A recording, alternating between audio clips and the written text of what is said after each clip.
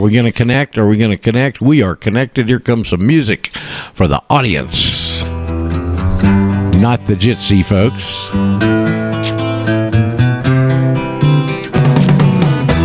Tax the rich, feed the poor, tell there are no rich no more.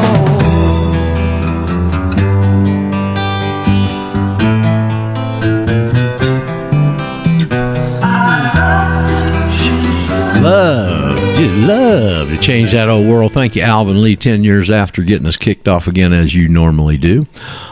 Occasionally you don't, but most of the time you do, and we're glad to have you there. It's a good theme song, and we do know what to do. We just have a little bit of a hard time showing other folks where we can get enough numbers to get it accomplished, but we're working on it, and you're part of it, and I'm sure glad you're there. Okay, Roger Sales welcoming you in on the Wednesday edition of the Radio Ranch here at the Eurofolk Radio Network, and happy to have you along. We were just talking a little bit there before we went on the air. Whoop! There went somebody doing something, sending a message or something. Now let's see what's going on here. Okay, well, I need to get rid of this.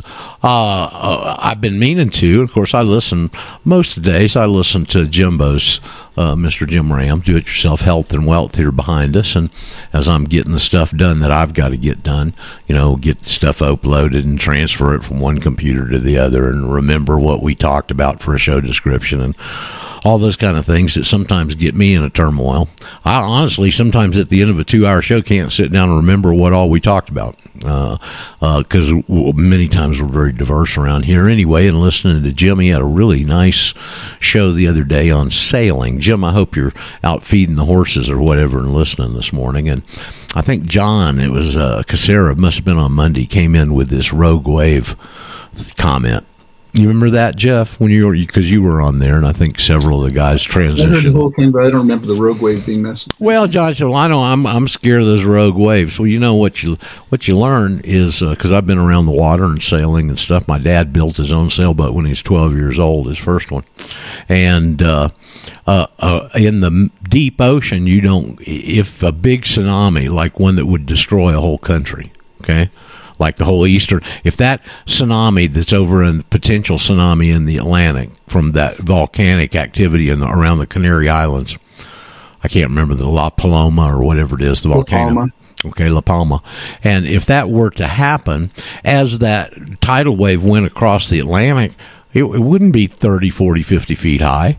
And the reason is because the ocean's so deep. The depth of the ocean absorbs the height of the wave. Now, when it gets close to shore and it starts getting shallow, that water's got nowhere to go but up. And that's how it turns into one of these huge tsunamis, okay? Yep. But in the middle of the ocean, if you're out there on Jim's $2 or $3 million sailing boat, whichever the one he is, he's shooting for there, nothing wrong with setting your goals high, right? If you're out there on that beautiful piece of equipment, it may be a couple of inches. Okay, and you're never even going to know it went under you. So the rogue wave potential in the middle of a deep ocean is like virtually nil. Okay, but I was capsized by a rogue wave in Panama City back before I moved to Argentina. When I was down there, my friend, I keep mentioning my buddy David Strait. Not the ship sailing on the land, but I got enough money to go buy a boat and we'll go fishing, kind of David Strait, And so he came down one spring and we were going to do some fishing. Spring fishing's pretty good, and at times, and you can get into some of that volatile weather. And we were there in Panama City. If some of you have ever been down there and been out, they got a nice pass there with jetties, big boulders, granite boulders. It was built during World War II, and the channel that cuts through the beach there that goes into the bay. And so we were on the outside of the jetties and the channel right there, trolling along the beach. He had bought a new rod and reel and wanted to go catch some Spanish mackerel or something, and David was driving his nice, 30-something foot, I can't remember the name of the boats. They're made there in Bay County. They're pretty famous. Had twin Kawasaki's on it. I don't remember how big they were, but it was Listen, David didn't do anything second class, okay? So it was tricked out. And it was me and him, and we just went out to fool with this new rod and reel a little bit, you know? And so we're trolling parallel to the beach, and one of those rogue waves caught us, okay? And David, not being a super experienced boat captain, didn't, if you've been around the water a while and you get into that situation, you always turn the bow of the boat into the wave. Okay. And he didn't. He kept the boat parallel to the shore, and that big, huge wave caught us. And as the boat rode up on the front side of the wave, I was in the back of the boat, and I could see that the transom was dipping down into the bottom of the wave, and the water started coming in the transom. And so I just kind of stepped off the boat into the water, you know, and it flipped the boat. And fortunately, David got out. And he was a big guy too. He's 6'8", okay, and he got out, and it was a really, really bad weather day, and they had small craft advisory warnings out there, and there was only one other idiot that was stupid enough to be out there. I mean, I'm not kidding. I would have never gone out, okay, but there's one other idiot who was alone in his boat, by the way. And he saw what happened to us, and he came over and helped us into his boat and was taking us in through the jetties into the pass. And it was such a hellacious weather day there, and those big waves were crashing into the pass and the jetties so bad. The Coast Guard, when they saw that somebody else was going to get us, the Coast Guard wouldn't even come out of the pass. They waited until he brought us in, okay, and transferred us to his boat. But I had to, total David's boat and the whole 9 yards. But I've been in the rogue wave thing before, okay, and it's not any fun, okay, I can promise you. But anyway, that was just, I kept thinking, what was it they were talking about on Jim's show that I meant to comment on? So that was it. We get rogue waves going on all over the place, not only in the ocean, but in politics and in the economy and in all these other areas. So you got to watch out for those tsunamis, don't you? So here we go on the day after the day that lives in infamy, and middle of the week here on the Wednesday. And Jeff, you weren't with us yesterday. You were going off, and you and Wayne were doing something. Why don't you give us a report on that, if you would? Yes. So yesterday's event has nothing to do with today's event with Vince and that wall of text I sent you earlier today. So, right. I read some of it. Yesterday was actually an issue having to do with code enforcement. And it turns out the city of Farmers Branch is attempting to prosecute the current owner of a house based on the open, unresolved code enforcement citation on the previous owner of that house. Oh, my Lord. Yeah. So they're stuck, dealing with these minions of the system and haven't been able to get their point across. So what's the code violation? I hesitate to ask, but I feel like I got verifying occupancy, whatever that means. Verifying. I don't know what their excuse occupancy. Was. Yes. That sounds like a pretty vague charge to me. Oh yeah. Okay. Yeah. And so he's fighting something that's hung over from the previous owner that the bureaucrats have not or refuse to let go of. Because they haven't resolved it. Apparently now they're applying current strictures on them without going back and fixing the problem. Yeah. So it got continued. So there's no resolution. Yeah, what, to the next owner? Well, yeah, supposed to be a hearing with a judge, but no judge was there. This young 19-year-old looking, 22-year-old looking prosecutor, dealt with the individual in question here, the victim. And so basically it got continued. Boy, it's too bad he doesn't have an affidavit on file, and you could have sat that little young man down and showed him what's what. Oh, they got the word from me outside afterwards. And Wayne, yes. Wayne was very vocal also, especially when they all left. And one of their friends, who is quite versed in the rules of the codes and all that stuff, and his name is Brady. And I should let Wayne talk to you more about this, but Brady, I gave him the 5 sheets that I stapled together that I've passed around. I gave him to that, and he said, "This is what I've been looking for. Wow, I'm 60 years old, and I hadn't heard of this ever." Well, yeah, well, here you go. Yep. So that was good. I should let Wayne tell you more about it. Well, maybe you will. Wayne, you with us? He may not be with us today. Yeah, sure. Hey, there he is. Sure thing, Roger. Hey, Wayne, we'll chime in, man. Give us your side of the story, as Paul Harvey would say. Hey, I was just following Jeff's lead, man. He was all over it. So, but I think the key thing here is that this whole nonsense started about a certificate of occupancy for these people to take over their new house.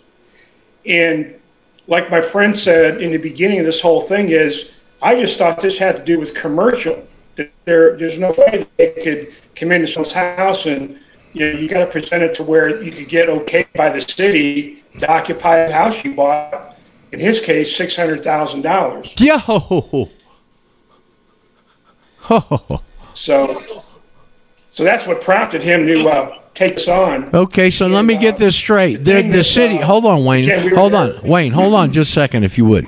So let me get this straight. The city has passed this. Is this some like global 2030 initiative or some crap where they've gone down to the level of this little town in Texas and gotten these kind of futuristic rules of uniformity from the top down instituted, and so now these people buy a pretty expensive house. I think anybody would agree $600K is pretty.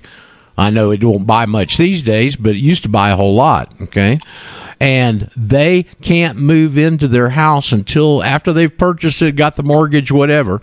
They already moved in. They had already moved in, and they come in and cite them because they didn't get this certificate of occupancy from the previous owner. Correct. From the previous owner, not from the city, from the previous owner? The previous owner had some leftover, not liens, but some bills due on like water, on their water account. Yeah. I think it has something to do with that. So. Okay, well, I mean, let me ask you a question. How big a bill could they have on a house to cause the city to come in and throw a lien on them that they couldn't satisfy to move on with their lives without this crap? That's a good question. I don't know the exact amount, but I don't think it was really a whole lot of money, maybe $200 or $300 to my estimation. I don't think there's a so-called lien yet, but I think it's a pending, I'm not sure what the word would be, judgment or some sort of bill against the property the city wants to collect.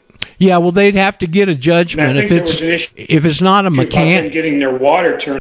If it's not a mechanic's lien, I guess if it's a municipality that's going to do it, they'd need to go to court and get a judgment and then take the judgment and turn that into the lien, I think. Isn't that title insurance, and shouldn't they be sued for not disclosing that to the new buyer? Yeah, that seems to be a defect in that process. You bet. Somebody wasn't keeping their eye on the ball at the title insurance company. Man, what a mess. All over a couple of $100 water bill? Jeez almighty. Title company. Well, any excuse will do these days. Yeah, there's some real SPLC over in town, and Go ahead, Wayne. You're clipping a little bit. I'll quit interrupting you if you want to go ahead. Yes. Hold on one second, Roger. I have to take another call. Hold on. Okay, no problem. Well, we'll kick this around while Wayne's going on the other line there. Well, I found it interesting that there was supposed to be a judge there, but there wasn't one, and a prosecutor sat at the table and kind of ushered the victim into what he wanted to have done. He's the prosecutor. He's not a judge. Exactly. Mm-hmm. Are you, Your Honor, are you a trier of facts or are you a party to the action? Exactly. Mm-hmm. Yeah, that's a good thing. He needs to, the husband of the victim needs to be aware of, because he's taking all kinds of notes because he's got further action planned. If they do this or they don't do that, he's taking notes. So, hey man, I'm going to just give him some advice. Get yourself extricated from this and go on about your life. You got to pick the battles you can win, and this one doesn't sound like one that's worth wasting your time on to me. Yeah, if you remember reading what I sent you this morning, that's what I'm telling Vince. Hey, capitulate or kick the can down the road and then deal with it later. Okay. That's what I would say too, Roger. And I think that, and again, he's pretty well versed. This is a guy that's taken on federal judges and everything. So I think he's one of the fellows that will take on the battle just to see, how far he can go. But, I think in the greater scheme of things, he will end up settling it. But I think it might be related to Paget. Sorry, go ahead. Key thing I noticed about what that prosecutor said to the guy's wife is, what would you like me to do with this? And as we talked about later, we feel like that was her opening to say, sir, I want this thrown out. There's no cause here. The witnesses should be totally thrown out. And I think she wasn't versed enough to take that opportunity. So, well, it sounds like they're wasting the young prosecutor. They're wasting everybody's time, it sounds like to me. Mm-hmm. I mean, I'm sure I don't know anything about Farmers Branch, Texas, but I would imagine that there's more important things on the prosecutor's agenda than doing with squirrely crap like this. Well, this was a pretty young prosecutor, so he was probably a novice thrown out there. Well, you just never know what you're going to find in the naked city, do you? That's right. Y'all remember that old TV show? You're old enough to remember it, Jeff? There's 8 million tales. Stories or tales? There's 8 million stories in the naked city. Oh, yes. Well, I don't know if Farmers Branch quite lives up to that, but it sure sounds like some kind of soap opera kind of crap. Unreal. So you got another one with another one of your buddies. You got a lot of your buddies sitting out there with their tits in the ringer, don't you, Wayne?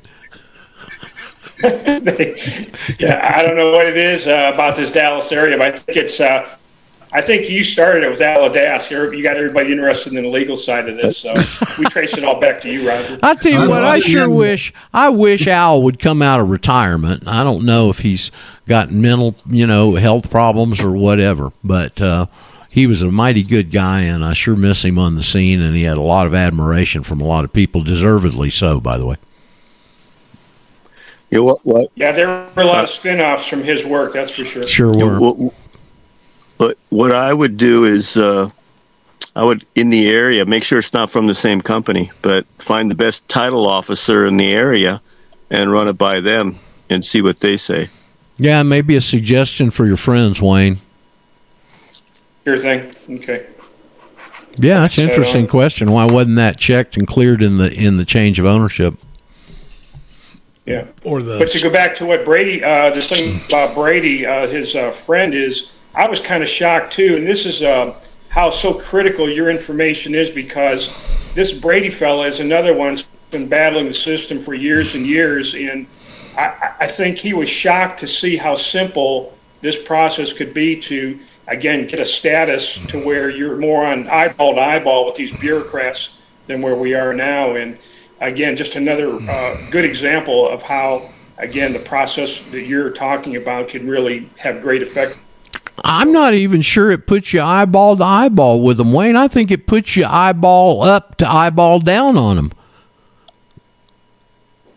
Well, Jeff and I were talking about that, how that puts you, Well, it puts them at a disadvantage because they can't enforce their crap on you unless they get you somehow into their net. Okay, so they're at that disadvantage right there, and you've got the superior law, which is nature, and nature's God. Okay, I mean, the whole reason they're doing this, as John and them said, as John told us, and I've mentioned and repeated on here numerous times, the battle we fight today is the battle that's been going on since the beginning of time, and that battle is Lex Rex versus the common law, and you're seeing it right here in what we're discussing.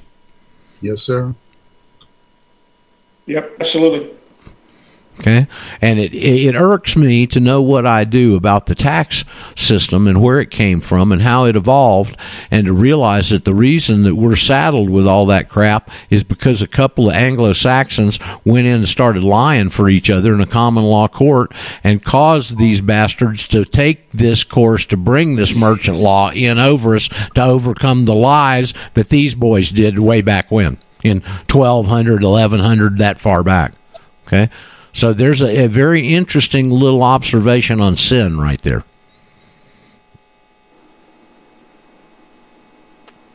Roger, maybe you could, for my own edification again, go over how we can identify each body of law by its own remedy or remedies. Okay, well, there's about 7, I think, 7 different bodies of law: common law, equity, ecclesiastical law, maritime. Don't forget maritime. Maritime, can't forget that. Admiralty is another one. Now, they used to be separate, and at some point, I don't know when, the Brits merged them.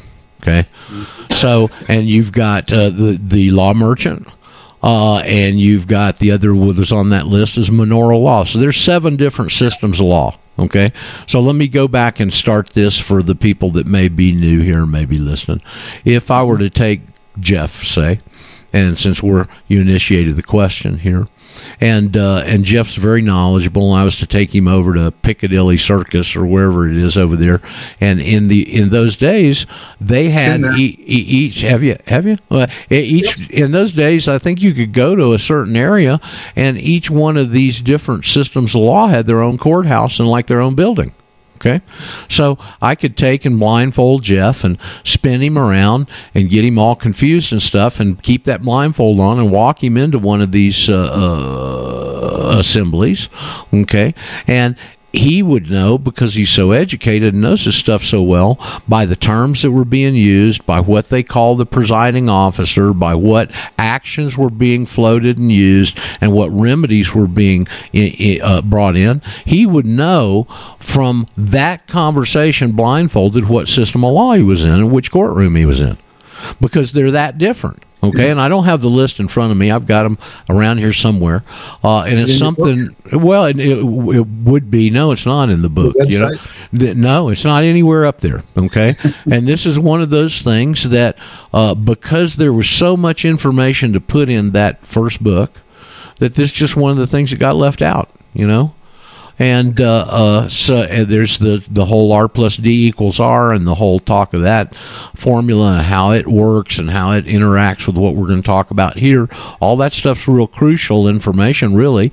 And we were so green, and we only knew so much, and there was so much information they wanted to get into that book. And from my manuscript to what John and Glenn saw as a real answer to this, and so they were the ones that turned the book into what it is. Okay, honestly. But this is a real important point. And because anytime, let's say you run into one of these, I'm a ship sailing on the sea, on the land, guys, okay? And you want to get into, if they'll have an intelligent discussion with you, if they're able to do that. Well, they'll think it's intelligent. Well, they'll think it is. Anyway, well, you might ask them this question. Well, if it's admiralty and we're a ship sailing on the land, how are they using self-help remedies? What's a self-help remedy? Well, that's the next question you'll get out of them. I nod in affirmation.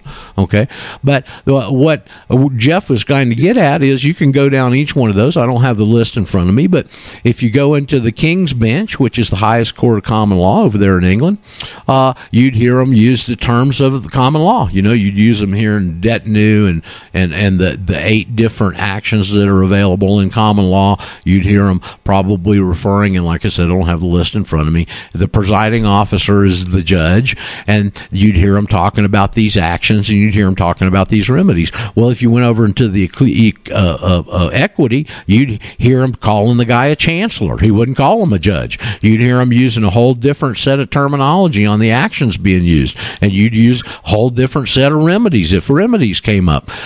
If they got down to admiralty law, the admiralty law is pretty simple, because it's like I kick your butt and I take your stuff. That's admiralty law.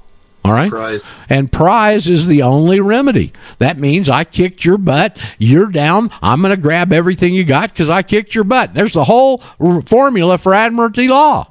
Okay. Well, now they're kicking a bunch of people's butt and they're taking a bunch of people's stuff, but they're not just doing it indiscriminately. They got a process they follow, and it's right there in the law books if you want to take the time to learn this stuff and put it into your brain and understand, oh, well, those are self-help remedies. Those are only isolated to two sections of law, two bodies of law in the whole history of the planet. If you use self-help remedies. And one of them we call the Uniform Commercial Code. So, obviously, we have to be either under the Uniform Commercial Code or we're a big federal feud, and that's the law of the manor because the merchant law was also used in the feudal system on the manors. Mm-hmm. Okay? Those are the only two systems of law in the whole history of the planet where lien, levy, garnishment, and seizure have been used. They weren't used in common law. They weren't used in equity. They weren't used in maritime. If everybody were a maritime law, look at that fringe on the flag. Well, the only remedy in maritime law is the only action is a bill of libel. You see any bills of libel floating around our courts, Wayne? You've been hanging around with all these guys in all this court activity. I doubt if you've seen any bills of libel floating around, have you? I can't recall it. Okay, well, if there's no bills of libel, it ain't maritime law, period. So these are the things that our people don't know, and unfortunately, a lot of them, like Clint Richardson, don't want to learn even when they're exposed to them. No, I'm right. I'm right. That doesn't mean any credit. You're full of shit. See you later. Bam, hangs up on you. I mean, come on, man. Mm-hmm. That was 5 years ago. This guy hadn't looked any deeper into that after being exposed to it in 5 years. He's still out teaching people this crap. Yep. Okay, so what Jeff's point is very valid. It's very that's why that formula goes back to R plus D equals R, rights plus duties equal remedies. Pretty simple formula.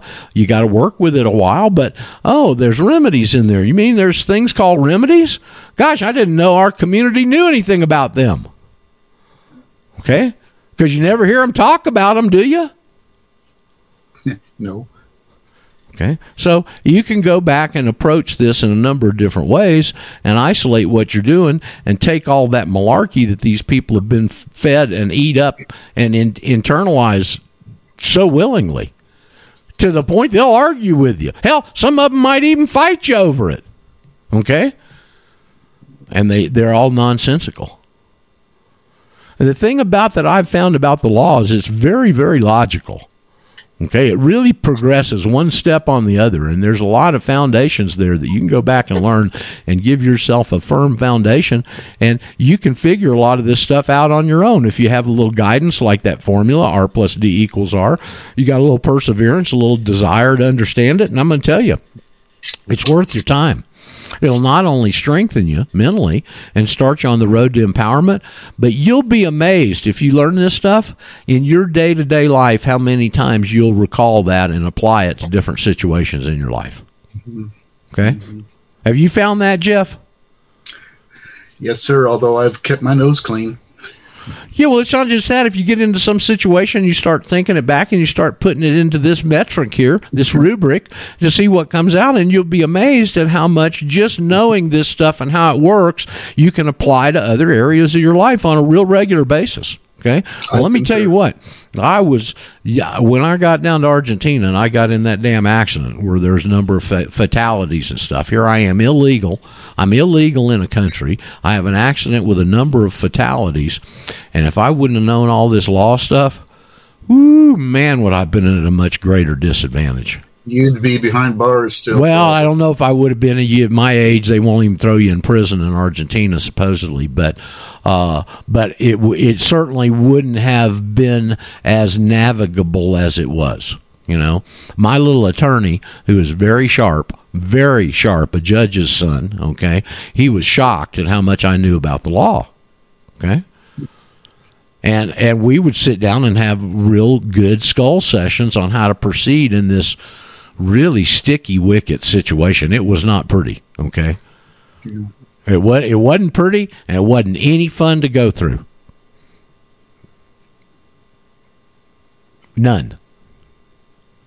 So, anyway, that's how you apply the different remedies and actions, and even to the point of what they call the presiding officer. And if and when we get the second book written, I'll have that in there for sure, because it's real important. You know, it's a real important lesson for people to be exposed to. And like I said, you get into these conversations with these guys like you're dealing with out there in Dallas, you know. Oh, we're admiralty law. Really? Oh, what's the remedy? What's the remedy? Prize. You mean to tell me that they don't have to go through a process to come grab your stuff? Okay, well, there's the answer right there. Now, they may not accept that, all right, but there's the answer. Because some of these people, as y'all have found, well, they're just downright stubborn, aren't they? Mm-hmm. I mean, Roger, there isn't much evidence for maritime law, but there are some people that are questioning even if law merchant has any evidence. You know, it looks more like theory at this point. Law merchant? Yeah, there's I don't know if you know the uniform commercial code is theory. No, the law merchant. Well, it's the same thing. The medieval version of it is like it was just. Well, it says in the UCC, anything not covered by this title reverts back to the law merchant. It's the same thing. Okay, so the codes are not questioned. It's just this ancient law merchant thing is like. I mean, some people don't believe it. Well, it's even more ancient. Tell them to get preceded by the Babylonian merchant code. Well, it may be ancient, but it's concurrent. Well, that's what I mean. No one's going to question the UCC. Well, there's a section in the UCC, and I don't know which it is, but it says right there, because I remember us covering it, anything not covered by this title reverts back to the law merchant. Boom, right there. Oh, see, this is another case of the people not understanding the concepts behind this and only looking at the labels they put on it. Okay? Babylonian Merchant Code, Law Merchant, UCC, all the same thing. I don't think you can emphasize that enough, that thinking on a conceptual level helps so much. It keeps you from being swallowed up by the minutia. It's just incredible because all they do is they just take, it's the old vaudeville deal. They take the pig, they put another little paisley tutu on it, they put a different lipstick color on it, and they run it out and go, look at the new pig, and all the people in the audience clap, oh, look at the new pig. Okay, that's all they're doing. All they're doing is changing the damn label. That's why I try and preach to you guys this conceptual way of understanding this and teaching it. First of all, you'll understand it better. Second of all, you'll be able to teach it easier. Third, the people you're trying to explain it to will understand it easier. What's to not like? Absolutely. Thank you, Roger. So it's just really, that's one of the biggest lessons, John, that came to me, and maybe Merle come on here and argue with me, but the way I saw the quote years ago when I was doing these shows with Bennett, I don't even think I knew it before I'd seen this before that, but it was a quote from Eleanor Roosevelt. And she said, small minds talk about people, medium minds talk about events, and large minds talk about concepts. So I'm going to ask you, John, which of those would you rather be? I missed the question, Roger. Okay, this is the quote from Eleanor Roosevelt. Small minds talk about people, medium minds talk about events, and large minds talk about concepts. Which of those three would you rather be? The concept, of course. Well, obviously, okay. So I liked the quote that I saw. Murr says it's wrong. It was reversed. I don't know. Okay, that's the way I saw it. All right. But I started thinking about it. And I went, well, concepts. And that's when I started applying what I already knew and putting it in conceptual terms to this puzzle. And, buddy, the curtains opened.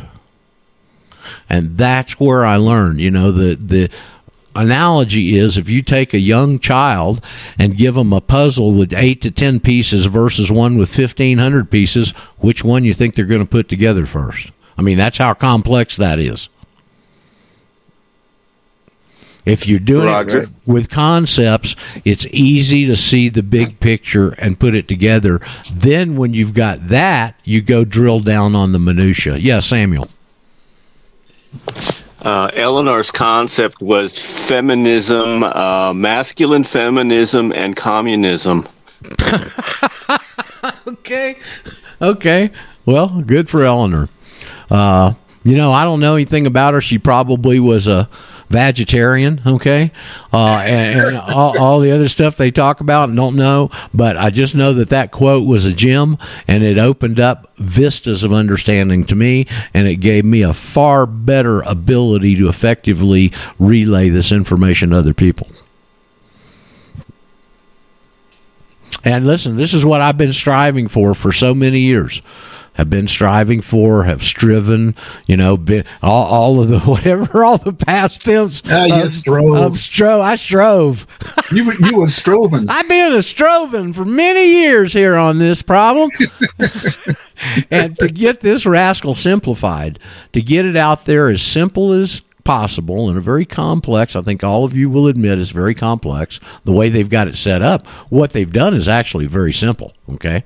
But they've set it up very complex, and to try and get past that to where I can get it exposed to enough people, get them to understand it quickly enough and securely enough where they'll get to a point to take action and file some paperwork with this Lord of the Manor up there blinking at the present time and move forward, and we can cookie cutter it. You can't cookie cutter it the old way of minutia and 3 hours of sitting here to explain, give you enough background where I can explain to you what non-resident alien means in 26 CFR 1.1-1A.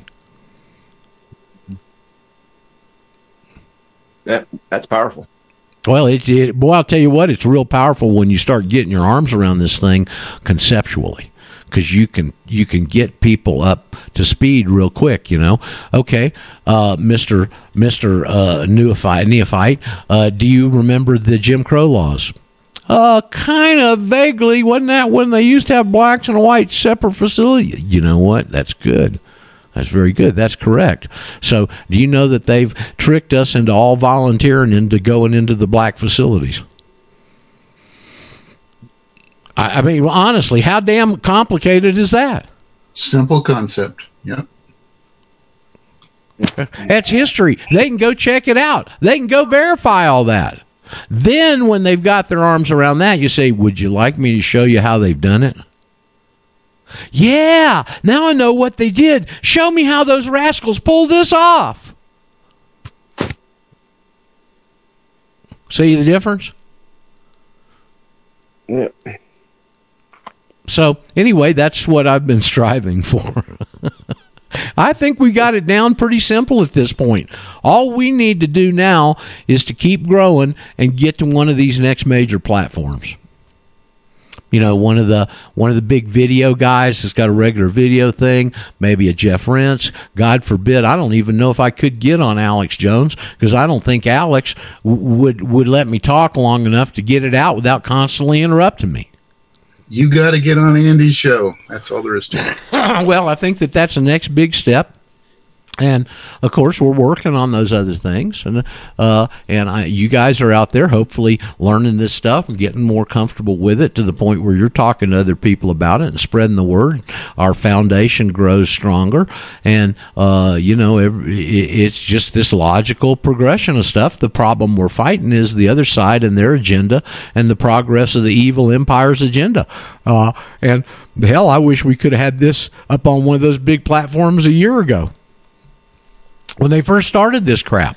Okay, we could have turned the tide, or at least had a bigger impact, a lot easier. I don't know. Maybe this is all in the Lord's timetable, so maybe it's just got to get real bad before people are willing to listen. Hell, I don't know. But every day I'm going to be here, and I'm going to reach out and be on this platform, God willing, and the Creek Indians don't rise, and we can sit there and take people like you guys that are here that don't understand different aspects of this and explain it to you and everybody else so that everybody understands. And when we get that understanding out there disseminated among enough people, we become formidable. They're scared of us. If they weren't, do you think that they would have quashed you like a bug or somebody in the last 10 years? If they weren't scared of this and respected it, don't you think something adversarial would have happened in the 10 years we've been teaching this? Honestly, don't you? They're panicking across the board. Yep. Well, okay. Sometimes you're the bug, sometimes you're the windshield. Well, that's right. Or sometimes you're a bug looking for a windshield. That's Paget. Jeff, now you guys were gone yesterday. I'm assuming you got to hear the replay on the Paget show. Well, I listened to the first half hour on CastBox, but I haven't finished yet because I was communicating with others, encouraging them to tune into the CastBox rebroadcast. And today also. Paget, you with us today again, or are you not with us? Anybody got a question or a comment? We've done a lot of oratory at this point, covered a pretty good bit of ground. Usually we can at least farrow up a question or two along with all that. Anybody got some of those? I proposed to Paget when I was there in Gadsden. Well, I remember you proposed to her on the air first time she ever came on. In jest. Well, maybe not. No, I think you were serious, man. I think maybe Jeff, you just started. There are a couple of people who've tried this, the Patriot matchmaking service. Maybe that's your ballywick. Well, if she's close enough to a blonde German woman, okay. So has anybody got anything else they wanted to bring up, comment on what we've covered, anything you had in your craw that you wanted to cough up on the table, any of that kind of stuff? Well, Roger, you just mentioned Jim Crow. Yes. Here's my view. Here's my view of that period. The North nor the South won. The 10 square miles won. There's no doubt. And they're still waging war on all of us. And they did that whole thing to it was fought about slavery, all right, but it wasn't fought to free the black man. It was fought to get those two amendments in place so they could enslave the whole world using them. Well, we're still being reconstructed at this moment. That's true. Okay, I don't disagree with you one bit, John. But the deeper I get into this, the more that I realize that whole adversarial, such a instrumental period of history, so ugly, so much destruction, so much damage, was all fought so they could get that 13th and 14th Amendment in place. Because they knew they'd control the world with it 100 years later. Now that we know what they've done and we know the scheme, you can look back and analyze the 13th and 14th Amendment and see it right in there and see all of their intent in the way it was not only written, but in the way it proceeded and got passed. Judah P. Benjamin statue still stands, and Bedford Forest statue just came down. Oh, did they take Bedford down? Yep. Near Nashville. Yep, Judah P. Benjamin still stands there a couple of blocks away from where Robert E. Lee's statue used to be in New Orleans, right across from the Café du Monde. Anybody know New Orleans enough to understand where that is? Been there. Oh, yeah, it was good. Okay. Did you get you some donuts with powdered sugar and chicory coffee on them? Yep, beignets. You betcha. Yum, yum. Yep. Yum, yum. Mm-hmm. But Judah P. Benjamin's statue is pretty close to that, right there where Robert E. Lee's was, I believe. Right down in the Quad. It's right on the edge of the Quad.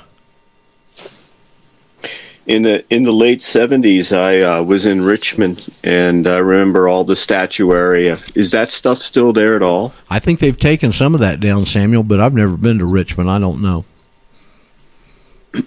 Joe? Is Joe our Virginia boy with us? Okay, he might know, but he's not with us. I mean, that stuck out to me more than anything of that city is all of the statuary to the Confederates.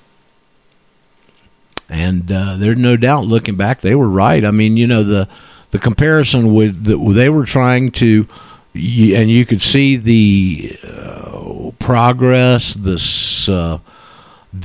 substance of Jeffersonian America, because it shone bright, versus the not so much so shining of Northern America, and they flipped that whole thing.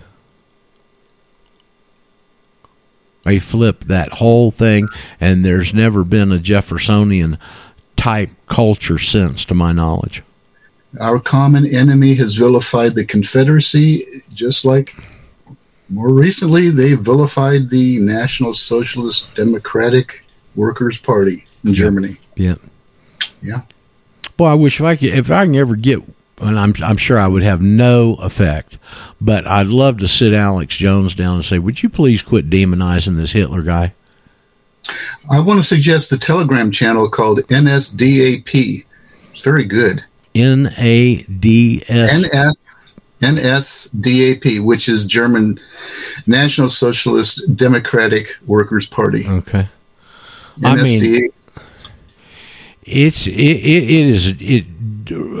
mean, there's so much of what Alex is doing these days different from years ago that he's mellowed out a bit. I like the fact of his putting Christ and Christianity in such a forefront position. Some of the other stuff he's saying, but you never hear him blame the Zionists. It's always the Rothschilds married into these other families, but it's these other families. What a crock of crap, Alex. Yes, I agree. Okay? You got so much good to say, you got such a huge audience, and all you do is sit there and vilify this guy who was an absolute victim of these creeps. And using the term Nazi as an adjective, yeah, it's applied falsely, wrongly, inappropriately. So they still put over there on the Saint Statmiller station. I still hear some of the hosts going Nazi, Gestapo, Hitler. Yeah. Yep. Well, it's just more of the crap that these people have spread that has taken such root and grown so vociferously over all these years and generations. And you see the fruits of that evil weed is the misinformation that's out there as personified by these types of people who should know better. The tares. Yep.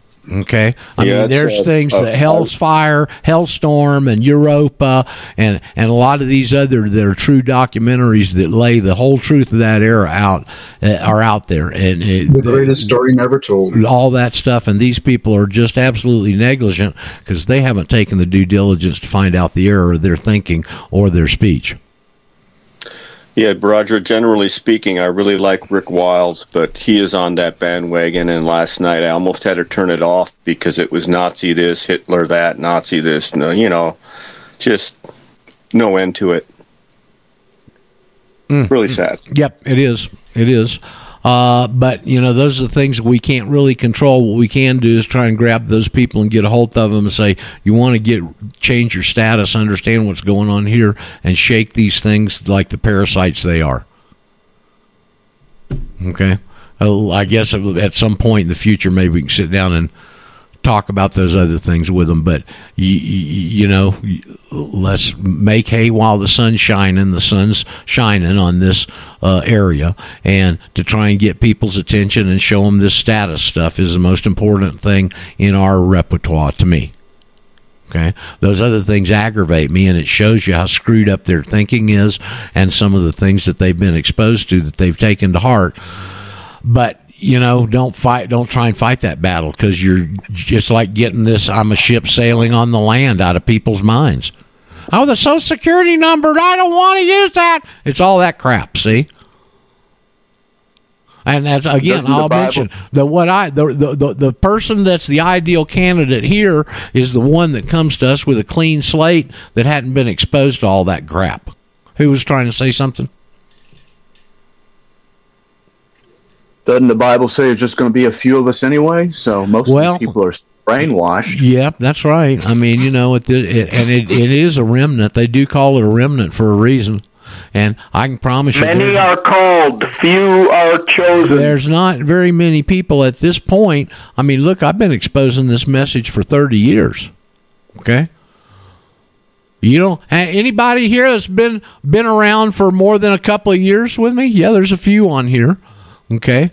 Ben, Lisa, Jeff, I don't remember. When did you stumble into this stuff, Jeff? 6 or 7 years ago, or maybe more, I got your book, put it away, saying, well, I don't know. But then I heard something about it, and about a year after that, I think I've got that book somewhere. What the hell? And I read the book, did my affidavit, and then found you. And so as far as following live daily, it's been 4 years at least. I see.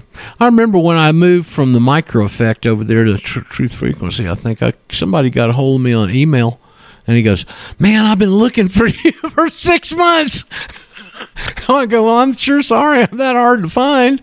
But and I haven't had the greatest penetration with all this fancy media, and I hate doing videos and stuff, really. And so I've just kind of chosen to use the radio approach and to use the platforms that we've been able to get on and build this slowly. And although it has its frustrations, we've built a pretty good foundation. I mean, it's not like all those people join us here on a regular basis, but we've got a lot of people that listen to archives, a lot of people that have gone through this and have gone about their lives and don't have any interaction with us and stuff, but there have been a pretty good amount of people touched by this. I think I've told you guys that Glenn told me that when he got out of jail, we were talking on the phone, and he said, the U.S. attorney in their trials out there in Salt Lake City, in the district court deal, the U.S. attorney got up in open court and said the IRS had received over 100,000 of those 5-page affidavits. They were only teaching 6 months. Okay? So there's only 1,200 students that legitimately file those things. The IRS received over 100,000. I don't know. Listen, the U.S. attorney could be lying. That's certainly not out of the question or probability. But I kind of have a tendency to think he was probably telling more along the truth. So if that's the case, if you can get 100,000 of them to the IRS within just that parameters, what do you do after you've been teaching this stuff for 10 years and you've had a book out there? How many affidavits of whatever variety or declarations, you got any kind of a shot? Anybody want to venture a guess on how many you think the Secretary of State's gotten? If they got 100,000 of that 5-pager all those years ago, how many of these affidavits do you think they've gotten at state now? A couple of million? Well, also, more than 100,000 could be 900,000. Why would he, divulge the accurate number? I don't know. I just know that that's what Glenn told me, and I was shocked when he told me that. Okay? Yeah, it is shocking. Yeah. But that's what I've kind of used as a rule of thumb to go back and say, I'll bet you they've gotten quite a few of these up there at state. I mean, I've had people call into the show, yeah, just like you just said, Jeff. Yeah, I bought your book and read it and sent them an affidavit. Got my passport back, never done anything with it, just thought I'd give you a call here 8, 10, 12 months later, say hi. To paraphrase you, Roger, I would say that Washington, D.C. is Sphincter Central. Sphincter Central. Yes. You talk about a dark hole. So anyway, that's where we are, and you just got to keep, you put one foot in front of the other. Every day's the next day, and who knows what's going to happen, and there may be some important person listening to this live or sitting here mute on the board just riding the Erie with us, and he's going to be the person that takes some person that knows one of these other people and says, you need to sit down and listen to this. I mean, I've had several people come back. A guy that heard me on Statmiller that day, listened in for a couple of days. He's from Texas somewhere. He said, I've been going over your material. I'm going to put it in front of some real big people this weekend. Well, I've never heard anything since then. But here's what I've come to understand is once they sailed away on the land. Well, it might have. What I've come to understand is that it's the very rare person that takes this up immediately and takes actionable action on it, like Pageant. Okay, for instance, most people, when they get hit with this, they've got to sit back and let the dust settle, because they're going in and trying to get all their personal, their worldview straight from all the erroneous thinking. And, it ain't what I know that's killing me, it's what I know that ain't so. The old Mark Twain paraphrase of that quote. They got to go in and get all the stuff they knew that wasn't so and get that straightened out. And with some people, that just flat takes some time.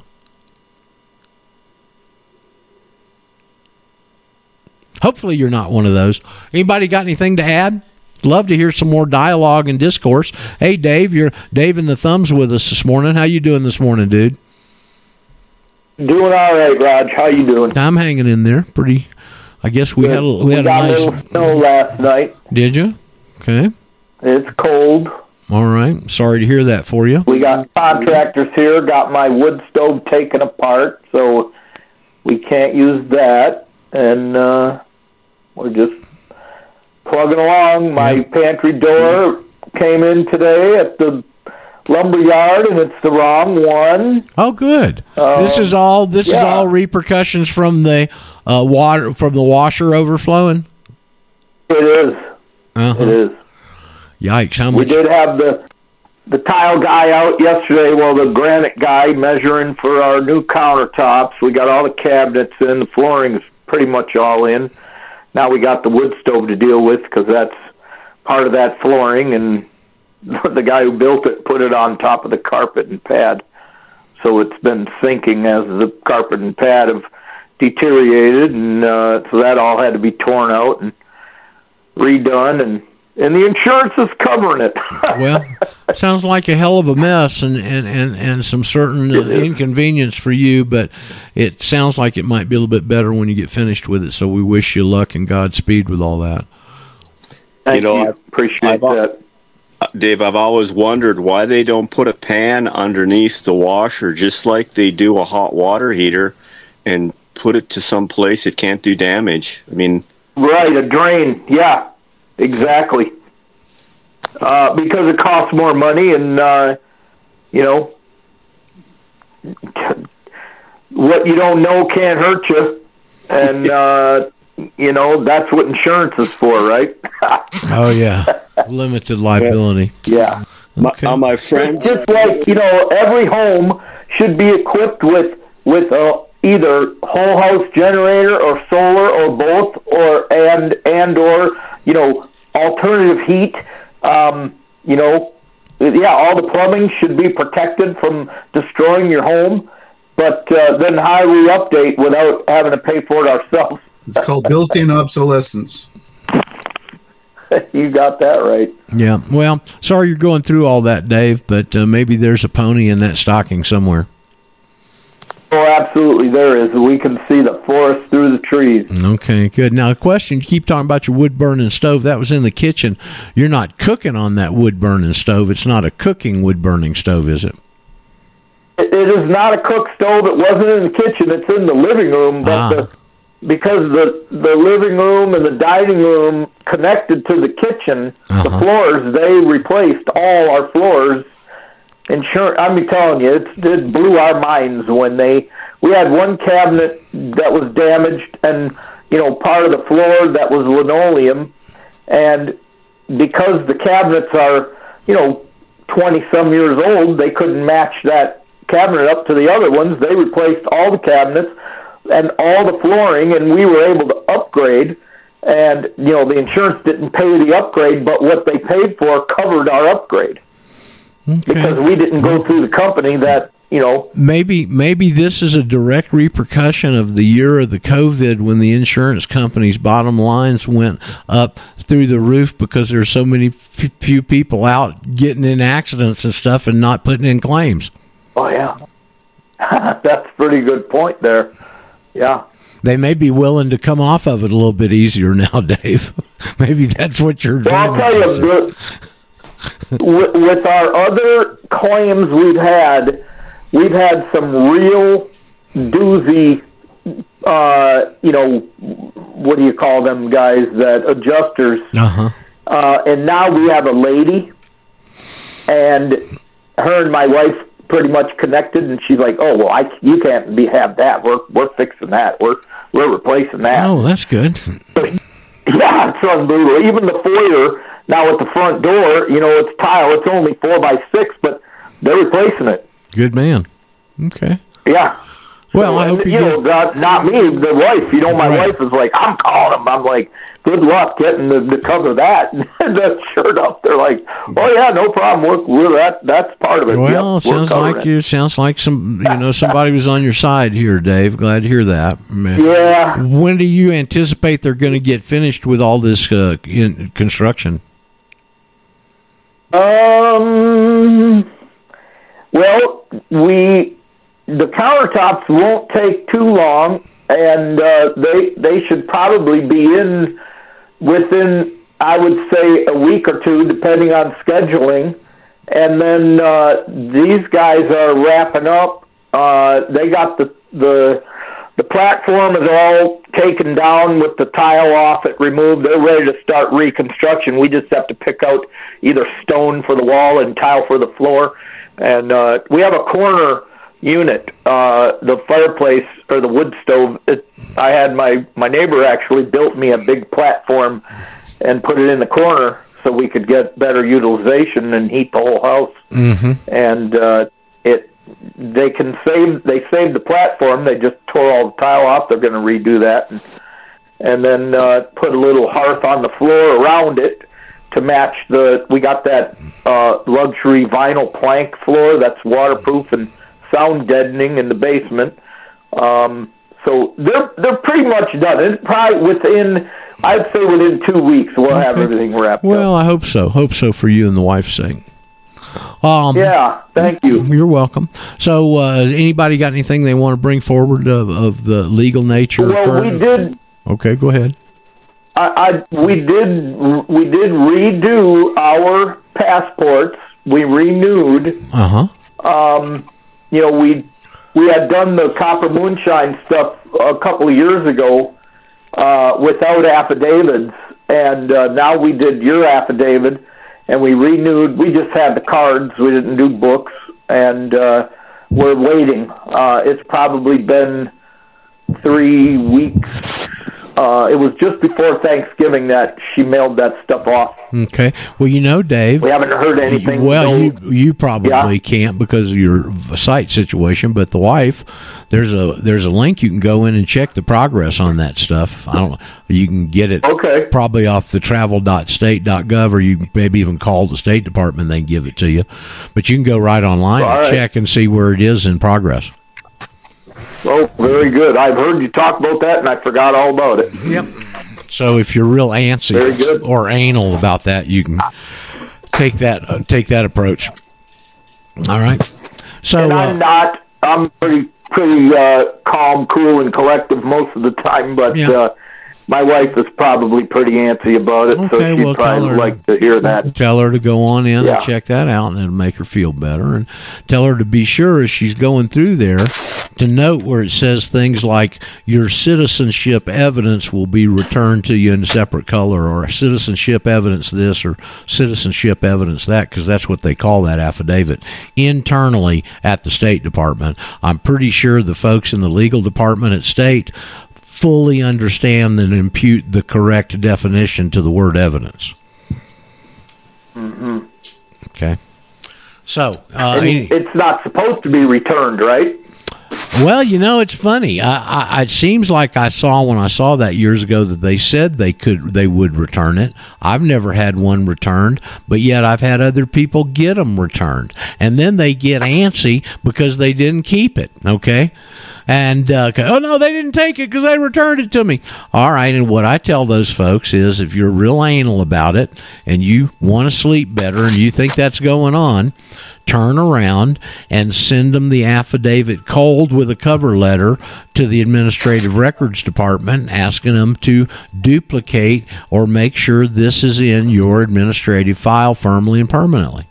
Okay, it's just like with Paget's situation, and we didn't talk about that too much yesterday, but when she got with me a couple of weeks ago on this second refusal of her mom's passport, with them being so tyrannical, You're a citizen of the United States. Well, that's tyranny. They can't tell you what you are.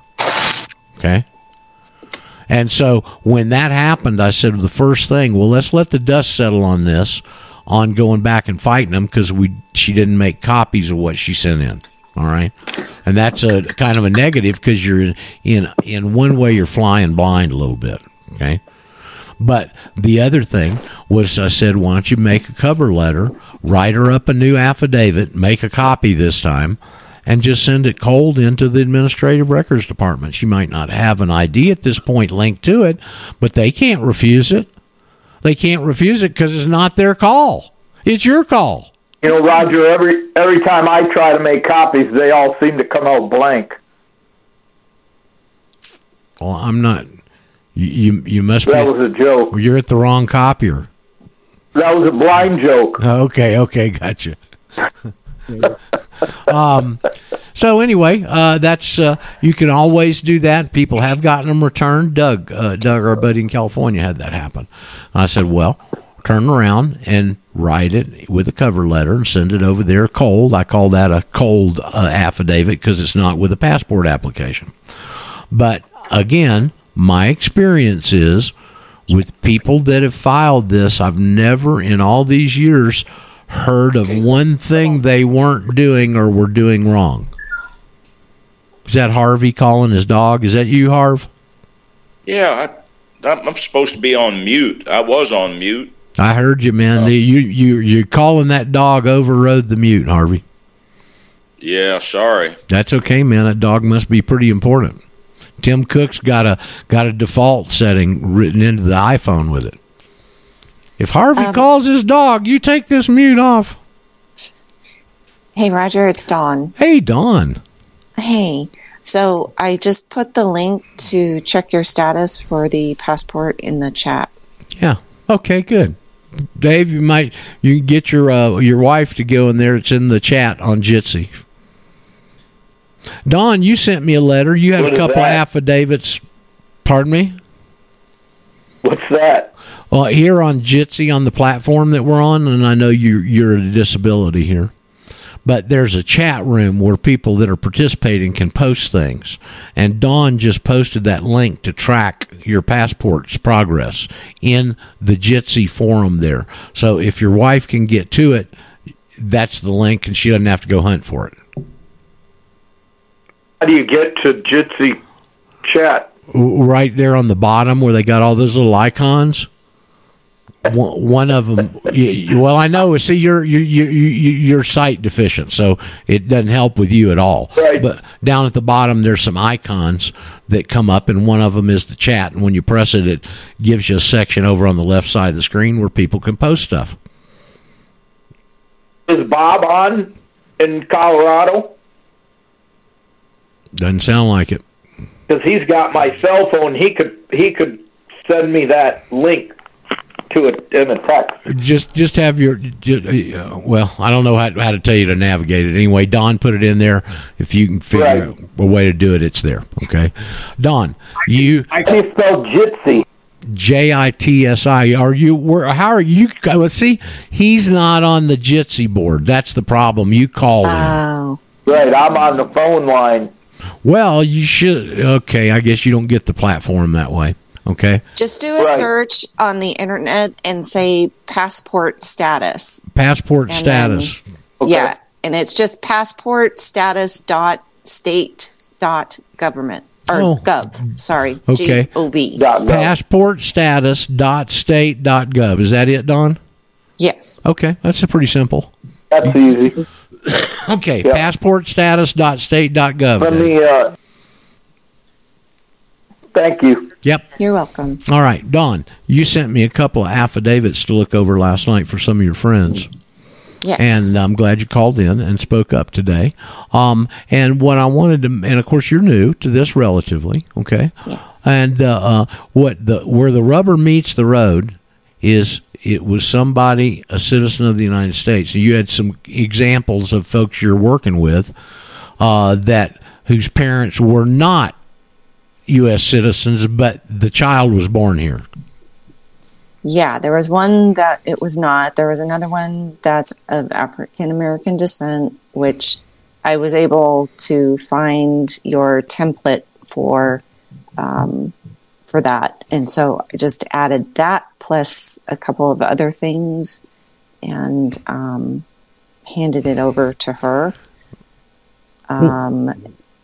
It's only been fairly recently, because for many years we didn't know any different. I thought it was like more or less a white and black issue if you wanted to put them with a trap door in between.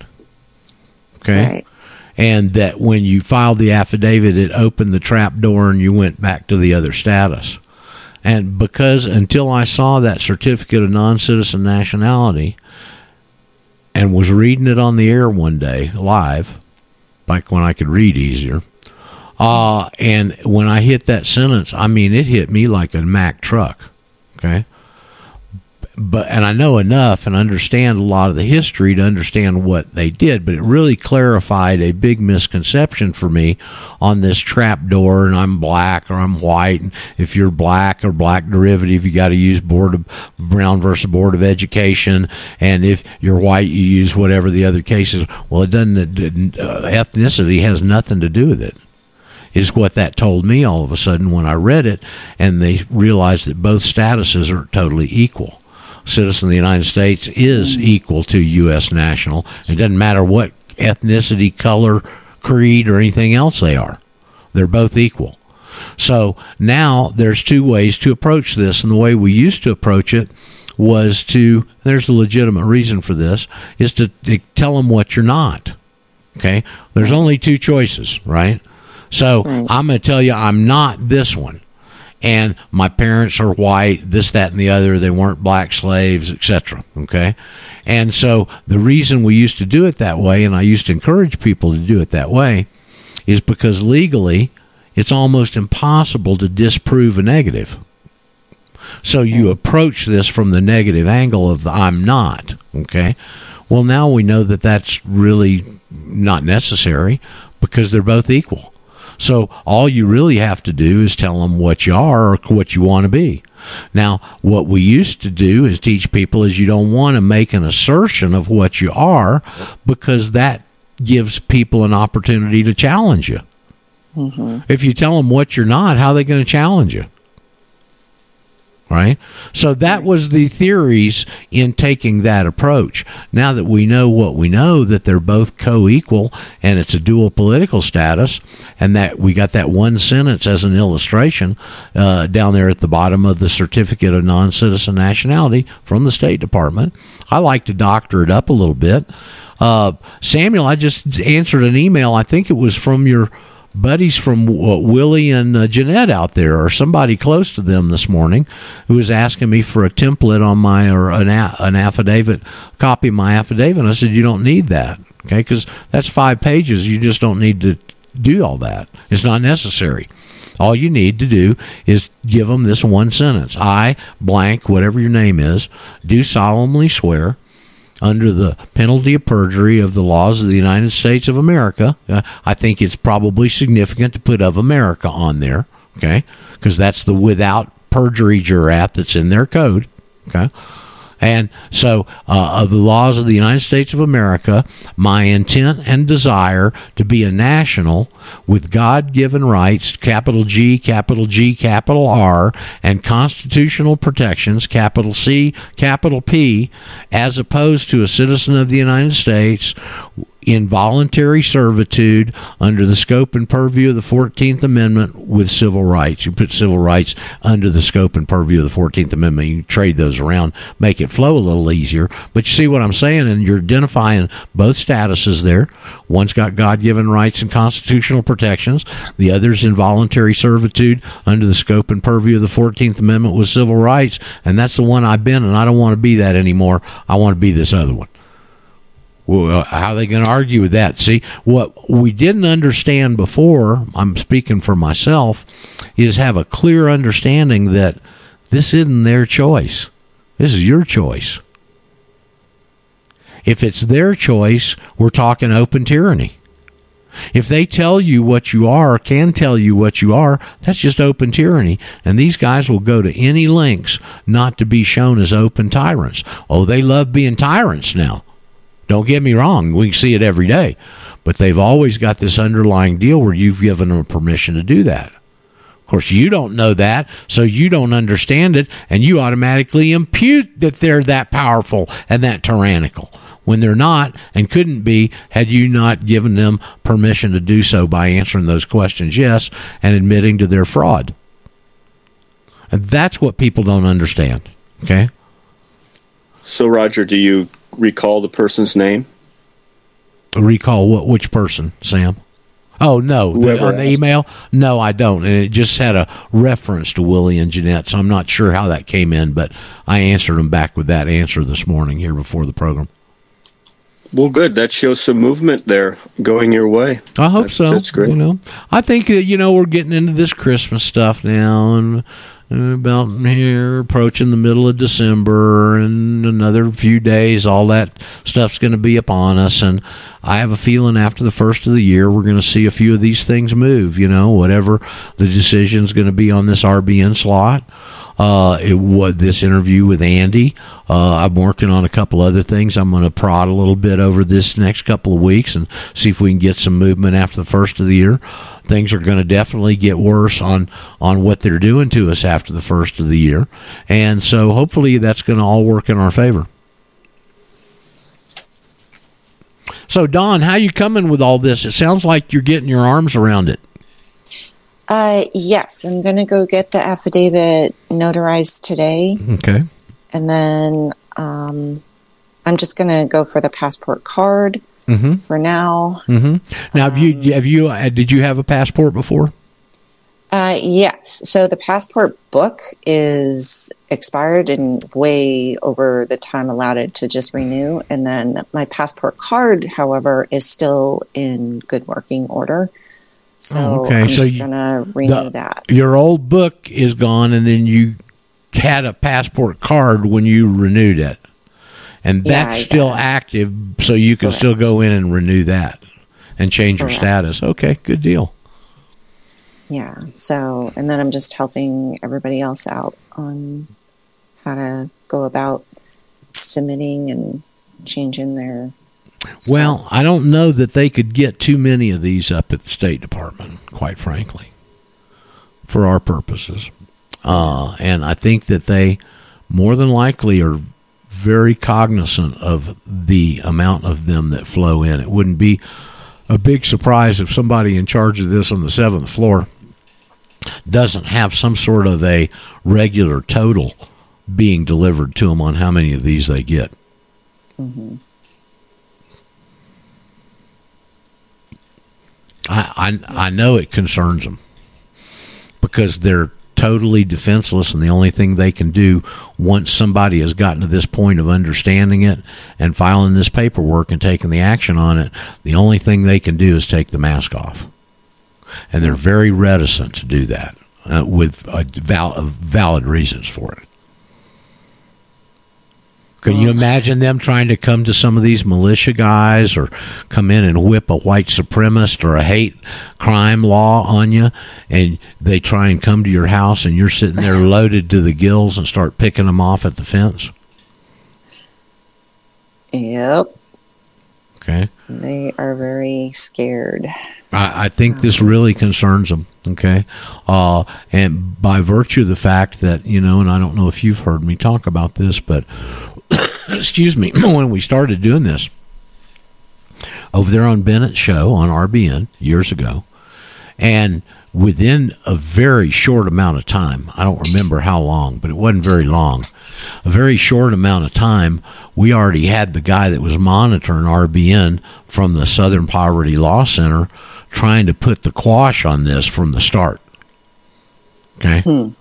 Of even going to the point of getting a hold of John Statmiller, which is no easy feat if you don't have his home phone number, because he was virtually never in the network.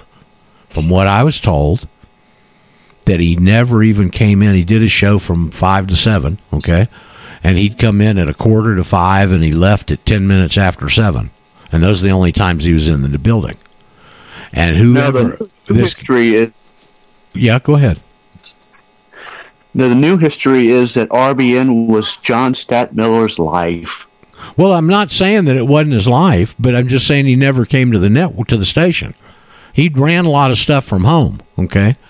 But he was never actively in the station. But Russel Estes, which is this creep's name, still works for the Southern Poverty Law Center, or as I lovingly refer to him, the Sodomy Pedophile Larceny Center.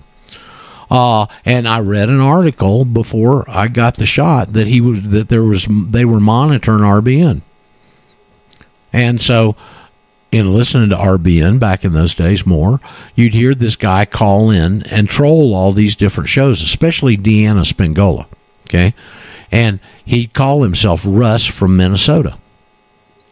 And so, when I first got on there, and all of a sudden, I think it was Bennett that mentioned it to me, or some of the other hosts that were talking about it, or this guy called into another host on RBN station and started running down all the stuff I was teaching. Well, I was only teaching this basic law stuff. That's the only way I knew to do this. Okay, R plus D equals R, and this, that, and the other, and all the things we cover here. And he's sitting there calling into another host show and running me down in what I'm teaching. And there was another John and Glenn student named, I mentioned him the other day, if any of you guys remembered this fella. He went under the moniker of Tommy from Brooklyn. Anybody ever remember hearing Tommy from Brooklyn call in? He's one of these New York guys, a little bit aggressive, you know. And anyway, he had gone through John and Glenn's course. And so he's the one that called me. He and I had contact. This is, I think, one of the first places I heard about it. And he called me and said, man, there's this guy that called into this show just running you up one side and down the other.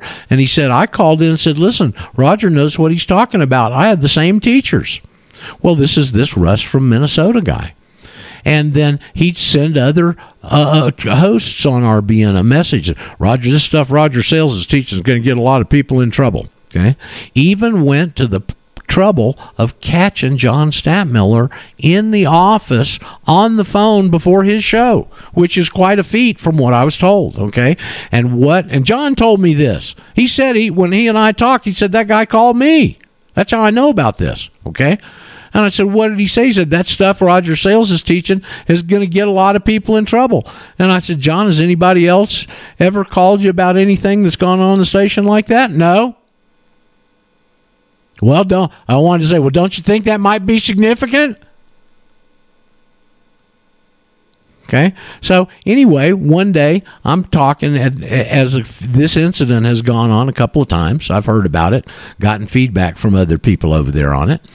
And so I'm telling one of my better students from the old days is a guy who was a commercial painter. His name's Rick Scruggs. God bless Rick. I hope he's doing good. He lives down on the coast of Georgia now on the beach. And I'm talking to Rick, and who's a great guy. He's one of my students, Don. Do not take this far. Rick Scruggs had 13 lawsuits going at the same time. Good grief. One in certiorari to the Supreme Court, one in tax court in Washington, D.C., all these driving and trafficking, traveling things with all these little municipalities in Georgia. Can you imagine trying to prosecute 13 lawsuits as a pro se litigant? Jeez. Okay, no. So he bit off more than he could chew. Rick did. Okay, and so I'm talking to Rick. He's real funny, and I'm talking to him on the phone. And I'm telling him this story, and he goes, "Well, Roger, I was in a police station the other day, and I saw one of those Southern Poverty Law Center things they send out. They send out this publication of these to the cops all over the country." And he said, and I picked it up. I said, "Well, Rick, do you still have it?" He said, "Yeah." I said, "Well, can you go get it?" He said, "Yeah." And so he came back in a minute, and he opened the front cover, and he said, "Well, there it is right there, Russel Estes, managing editor." I said, "Well, there any other people listed there?" And he goes, "Yeah." "Is there any other Russes?" "No." "Well, it's got to be this guy, Russel Estes." And so I got on the air and called him out using his last name. We never heard from him again. Okay. But they've been after to try and squash this from the very first when it got on the air. Yeah, and they can really scare people from doing this because all they have to say is, threaten you. Well, yeah, and he could have scared a lot of them, but you see, I was empowered enough at that point, and I said, yeah, you piece of crap, when I addressed him on the air. Yeah, you piece of crap, Russel Estes. It is going to get a lot of people in trouble. You and a bunch of your Zionist pals. That was a good comeback. Okay. So that's who, I think he's still around. I know he's still working with them down there in Montgomery. And I think he's still monitoring RBN because I keep hearing people say they get troll calls and stuff. I'm sure it's the same creep. There's a new guy on, Roger, that his tactic, I don't know if he's a troll or not, but he doesn't do the cause any good because he, in regards to you, what he does is, well, can you prove to me that somebody's not paying property tax? That kind of attitude. And it's like he doesn't even know that Roger's really not in the property tax area, yet he's spouting out about Roger sales and property tax as if that is to prove that what you're doing doesn't work. Well, you're right, exactly. And those are the people you just say next. I don't know whether he's an adversary or just a doubter, quite frankly. And it doesn't make any difference to me. You don't have to pay property tax. You're going to have to go through a couple of hoops and get your property removed from the property rolls first. But I don't do that. You're right. I remove you from the system and get your status changed. I leave all the rest of that stuff up to you. Yeah, the best way to put it, Roger, is now that you're not property, you could actually have a land patent. Well, that's true. That's very true. Right there, and a good way to put it, Samuel. So, what other stuff we've got to bring up? We can kick around here. Hey, Roger. Yeah, Wayne. Yeah. Hey, quick question. Going back to my friend who had the issue with the code enforcers. Let's just say he already had his national status, and he had not noticed the local code people or the city or whatever, and they showed up. I guess he could definitely do that letter where it's the notice to agent is notice to principal, along with attaching the affidavit to show and prove he's a national. But what would you think would be some good content for a letter like that? Gosh, I'm not sure. This is the first time we've run across this situation. The thing is also, wasn't this levied on the owner before them on this house? Yeah, but they're trying to collect off my friend since he's the current. So they would have been agents of the principal. He's gotten grandfathered into this charge, which should have been taken care of when the house changed ownership. Any kind of bills like that, they're supposed to be taken care of when the ownership changes, to my knowledge. Yeah, I understand. It's supposed to guarantee clean title. Yeah, and I'm just saying from a point where for anybody who has attained national status, if they come in contact with a government agent, again, code enforcer, health department, whatever, and they've not been noticed yet, a good procedure just to throw it back in their lap. Well, I think I'd rather take the question as posed and say, doesn't this show you the importance of doing the secondary after you've got your affidavit filed, of going back and covering your bases and putting all those people on proper notice? Oh, yeah, that definitely makes sense, and I understand the list of people to do. It's just, again, and Jeff and I talked one time about, should we notice a mayor of a city like where you live? Because couldn't hurt. Essentially the mayor is responsible for those who work, the departments who work underneath them. But I just kind of wanted to have a good response in case it might happen to me too. I may come across a code enforcer or a local guy who I've not gotten around to noticing yet. Well, I don't really know, honestly, on how to approach what you're asking, Wayne, other than just write a letter and send them a copy and just say, although you have not been put on proper legal lawful notice, this affidavit of my proper political status as a national has been on file since so-and-so and so-and-so, and let them know in that respect, even though you didn't give them notice ahead of time, and you're at least alerting them now as to your proper status. Yeah, that makes sense. That's kind of, for the newbies especially, again, as you wind your way through this process, you may come across a scenario like this, and I just wanted to have a good retort in case that were to happen. It really brings home to me and puts emphasis on the importance of the secondary action of putting all these creeps on notice after you've got your status straight.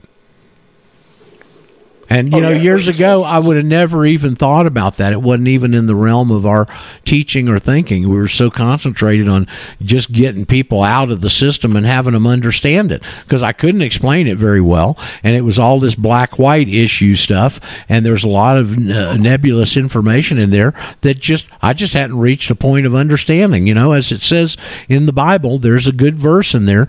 Above all, it doesn't say seek knowledge. Above all, seek understanding. And, man, have I really experienced that personally. Roger, to me, this is really a different issue. It's an ex post facto issue to another party. That I have a friend who runs a title company, and I'm positive she would tell me that would be covered under the title insurance if the title company can't resolve it. They come in, they got some horsepower to local code and what have you, to try to get not having to use their title insurance to make it right. So, excuse me, hold on. Title insurance covers the lender. It doesn't cover the borrower. The title insurance has their own company, Harvey, has their own policy to cover when they miss issues. They're covered. So when they make a mistake, they have insurance to cover themselves from damage. Errors and omissions. If you want to, that may be true. Well, why don't you ask your friend about it and let us know? All I know is that if you buy a house in the conventional manner and you pay for title insurance, it's not to your benefit, but to the benefit of the lender. Yeah. But for a few pennies more, you can have them write an identical policy for you protecting your title interests. Well, all I know is when a house is closed, if there's might be different state to state too. So this would be from California. Well, this is what I think, if I remember, and I was in real estate and had my license in Georgia there for a while, and it just makes common sense. When you're changing the ownership on a piece of real property, if there's any of this crap hanging around, it's got to be taken care of in that ownership change. It can't just follow. They couldn't have taken my IRS lien and assigned it to the new people that were buying my house.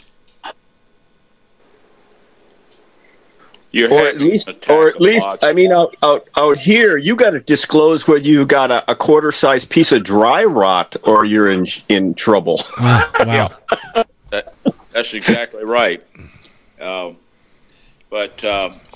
Roger, let me toss a couple of thoughts in that aren't precisely on this topic.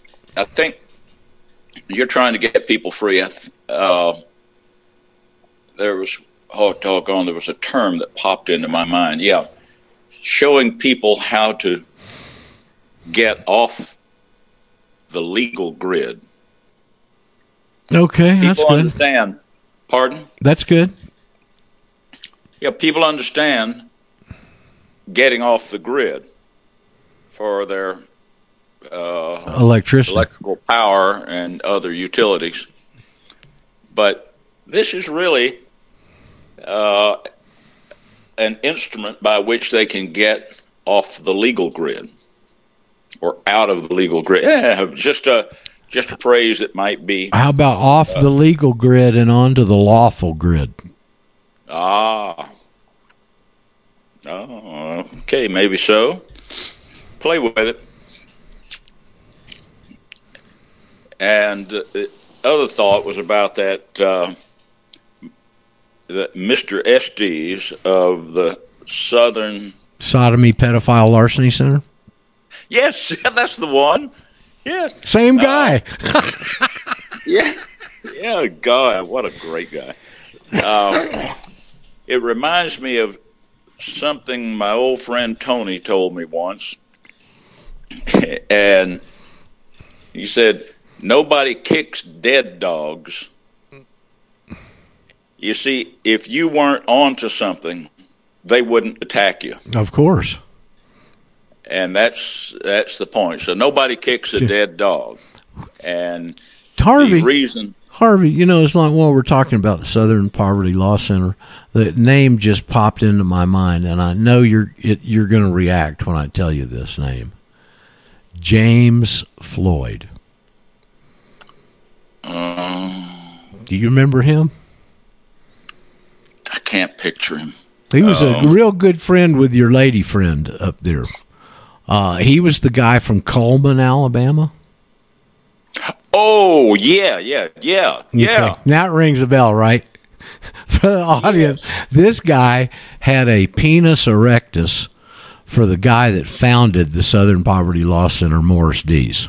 Yeah. And back in the early days, they would have Morris Dees, they'd shop him around, get him on different radio shows and talk about all the discrimination and please send us money and all the way he got to be a multimillionaire.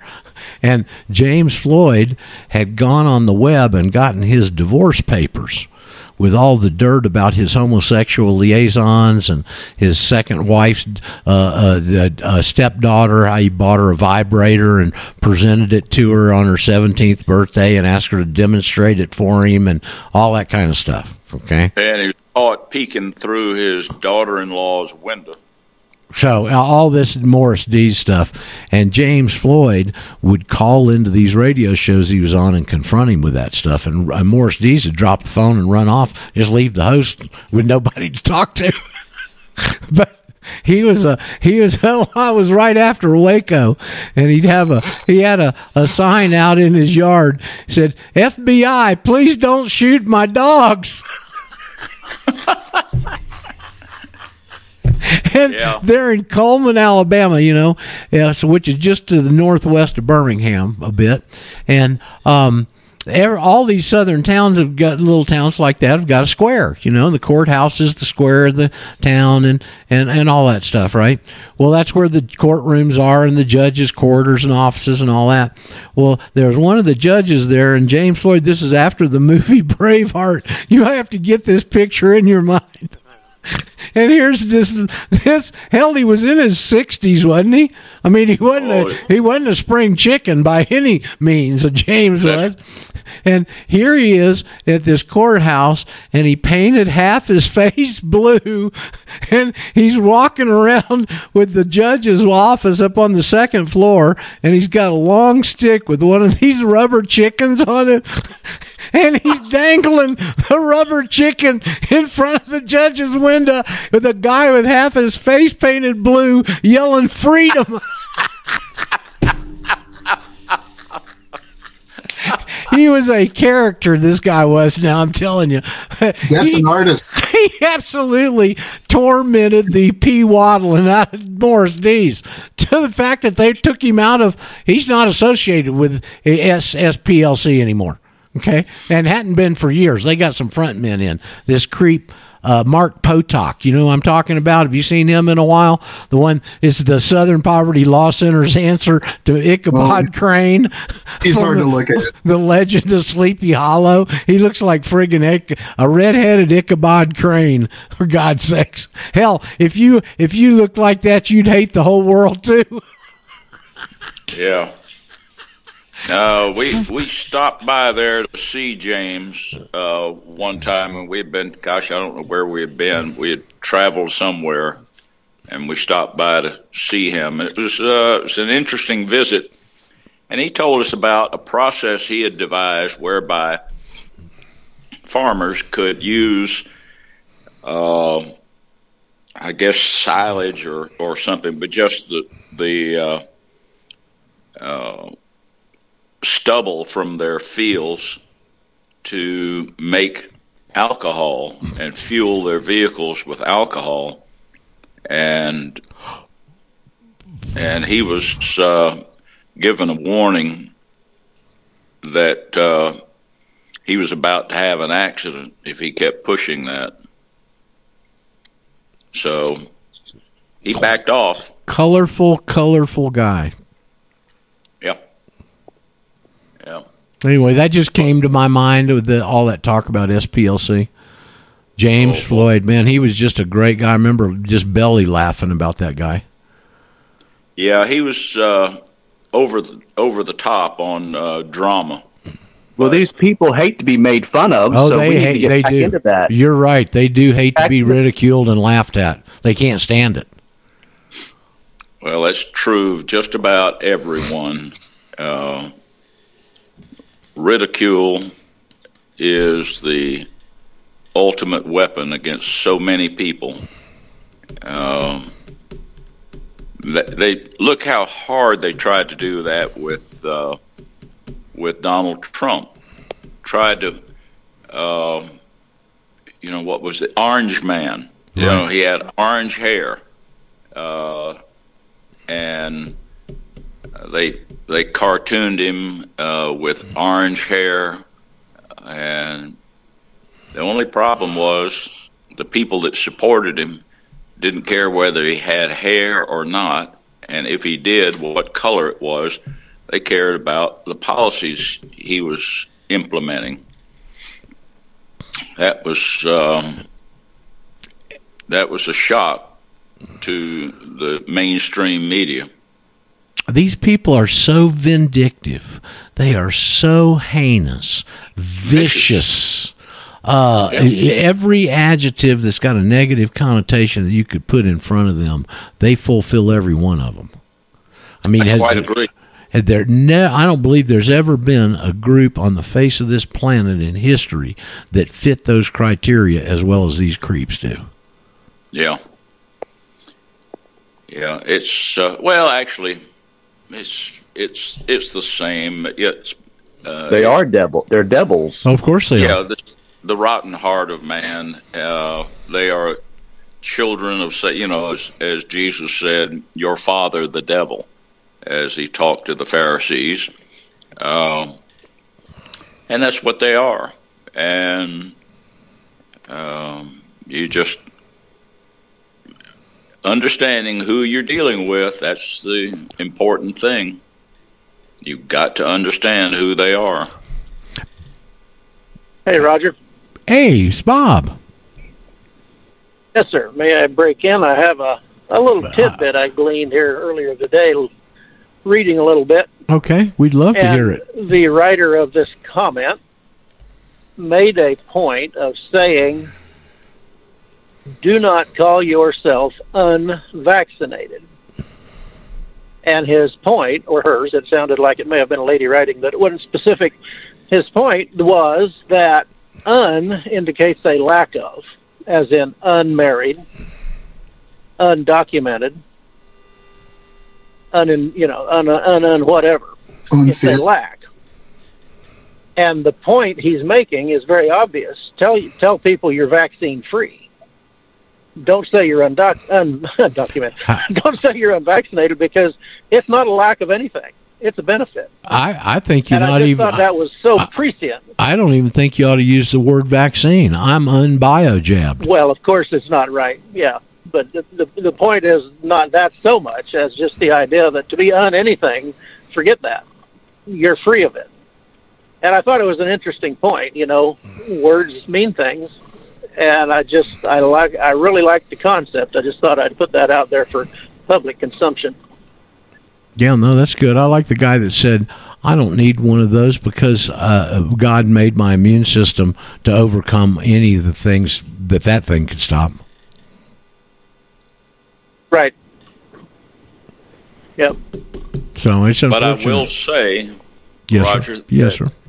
The genetic engineers did a good job on this thing. It is a nasty little version of the flu, and it does keep people down. Harvey, I heard somebody alluding to the fact that there are people that may have found a solution to the spike protein with frequencies. Yeah.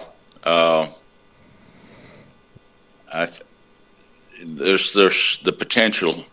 The potential for this technology is just beyond belief, and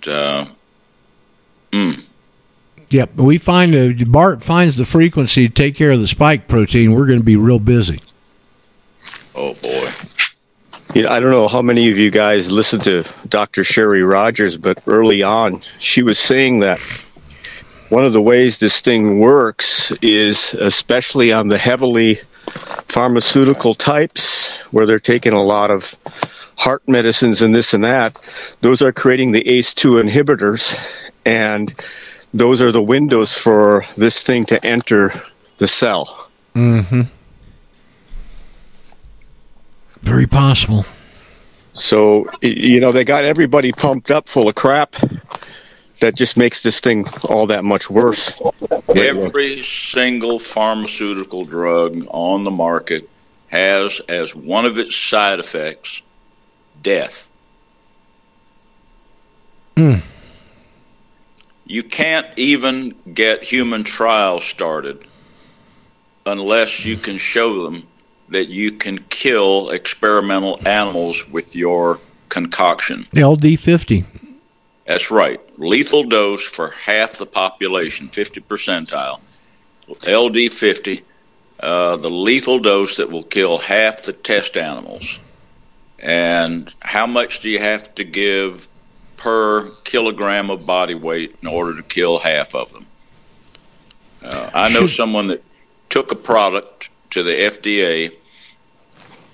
They were applying for an NDA, a new, filling out a new drug application form, and they hadn't been able to kill anything with it, and so there's this examiner that they had an interview with at the FDA comes in, he looks through their paperwork. He said, well, you don't have an LD50 here.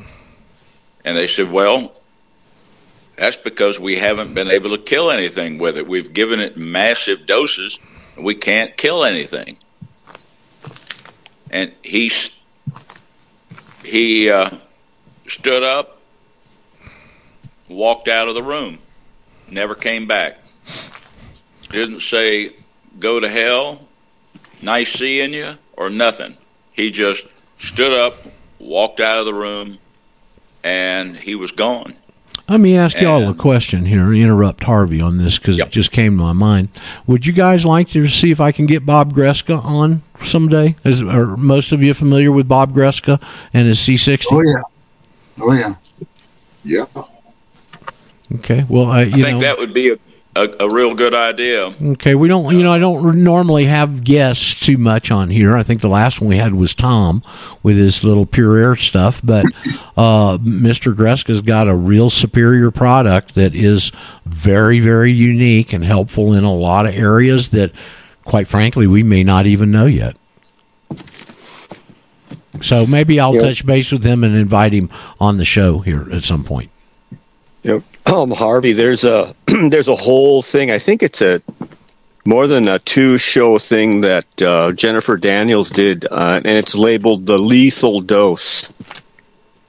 Yeah. Well, that's a woman who is, boy, what an admirable woman. She is. Lee. She doesn't get distracted by the clutter.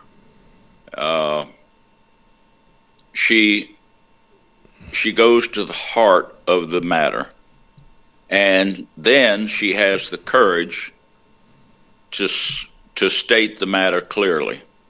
What an admirable woman. She sure is. Speaking of admirable people, I had emailed a couple of nights ago the links from that Stop the Crime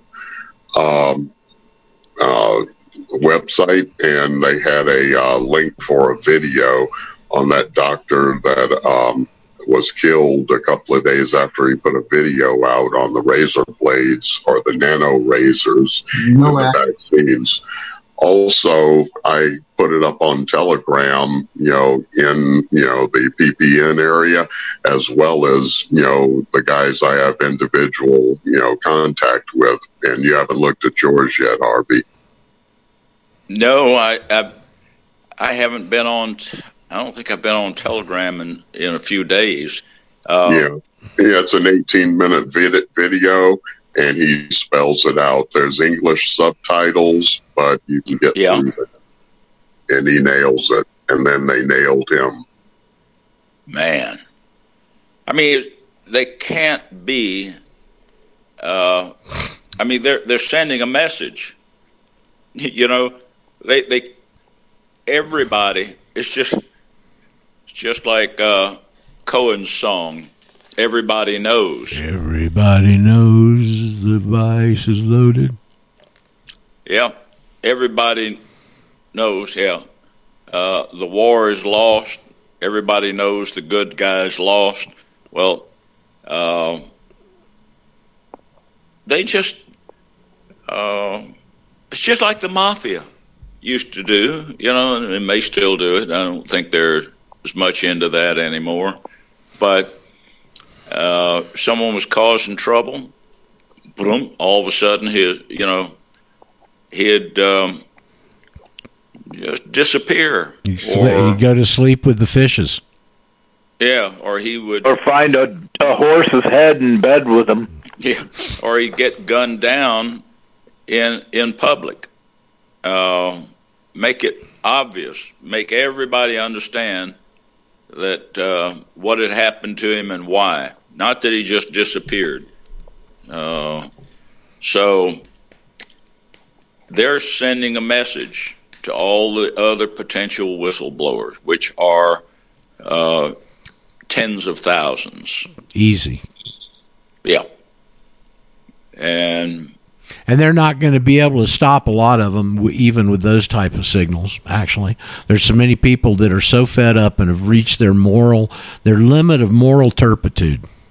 Yeah. Okay? And they ain't going any further. Even if it means giving up a 20-plus year career, they're going to come out and blow the beans on whatever their specialty is. You know, Barnes just filed, Robert Barnes, you know what I'm talking about, Harvey, this attorney? I don't know. Well, he's got quite a high profile. Constitutional attorney, supposedly. He's a very conservative. He's very sharp, and he just got this Pfizer whistleblower that worked inside the production facility. They just filed a suit last week in Texas using her, and they tried everything in the world to shut her up. So a lot of this stuff's coming out. Okay, I hope they've got her hidden out. I'm sure he does. Barnes is very sharp. You know, I'm sure he's taking all the adequate precautions. But you cannot underestimate their wickedness. You know, and you can also not recognize the fact that they have cooperation from government agencies.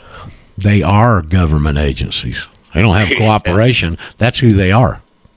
Because I guarantee you, at every key juncture of over 455 federal agencies that are up there, they got these creeps in every key position. I guarantee you. Yeah. Like Farrakhan said, they're termites. They are. That's a very good description from the old Louis. It is. Man, I wish somebody'd get my information to old Louis. I've been trying for years to see if any of the black guys had a connection to get it to old Louis. I'd love for him to get onto this. Well, I don't know. I don't know how that would turn out. Brent, have you had any conversation with James lately? How's he doing? I probably had a telegram thing with him.